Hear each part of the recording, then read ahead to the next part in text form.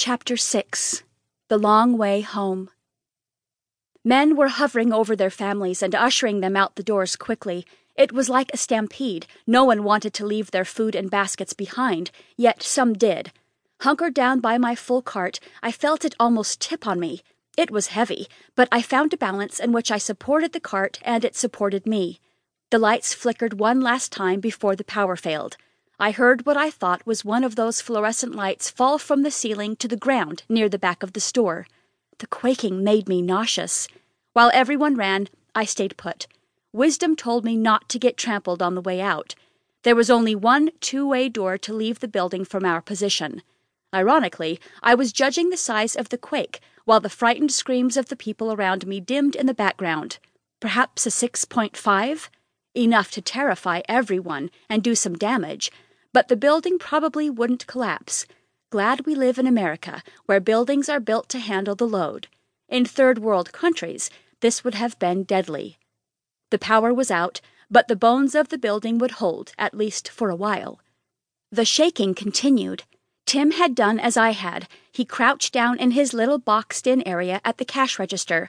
I peeked up as the earth shook and addressed the frightened clerk. "Tim, we're going to need to get out of the building, you know? Can I take this cart with me? Your systems are down, your manager is gone." We both noted that most of the people that had just fled, including other employees, had taken their merchandise without paying. "Can I at least write you a check? I mean, if I can get my signature right with all the shaking." Young Tim surprised me. "Heck no! Grab your cart. I'll help you out before the ceiling collapses." The doorway out was clear now. I could hear the bustle outside, children crying, men shouting orders. I could see some stayed close to the ground because walking on moving earth takes a balancing act. Yet I could see others stumbling to their cars anyway. It was like the end of the world. Tim helped me as I crawled with the cart between us. We stayed closer to the ground but moved rather quickly. I got in front of the cart as we hit the door of the store. I motioned to Tim to follow and directed him to the end of the brick building. Seeing that CVS was a brick building, I was glad we got out. Brick always collapses in a large quake, it seemed. I said a prayer to Jesus to protect us.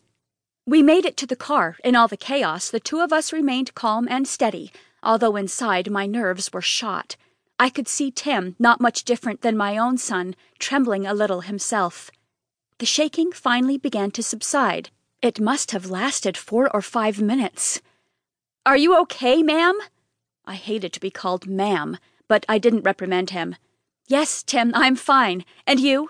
"I got scratches on my knees, but no big deal," he said, dusting off his white pants with holes in the knees from helping me push the cart low to the ground. I chuckled. "All boys should have scraped knees. It is what makes them men," and smiled his way.